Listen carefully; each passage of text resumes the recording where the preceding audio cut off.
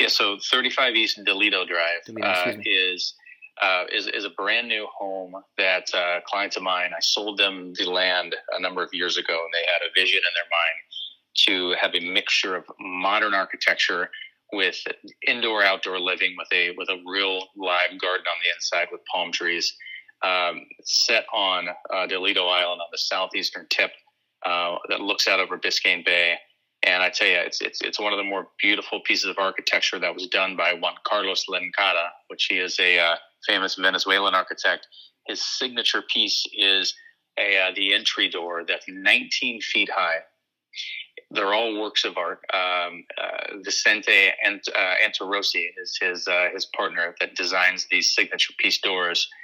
Into the home, you see a glass floating staircase right when you walk in, laden with glass and also black granite. Massive views, high ceilings over 20 feet tall, and you're looking out over Biscayne Bay. Absolutely amazing. The videos and the photography of that listing are mind-blowing. You really can't stop looking at them over and over. I've watched that video at least 100 times.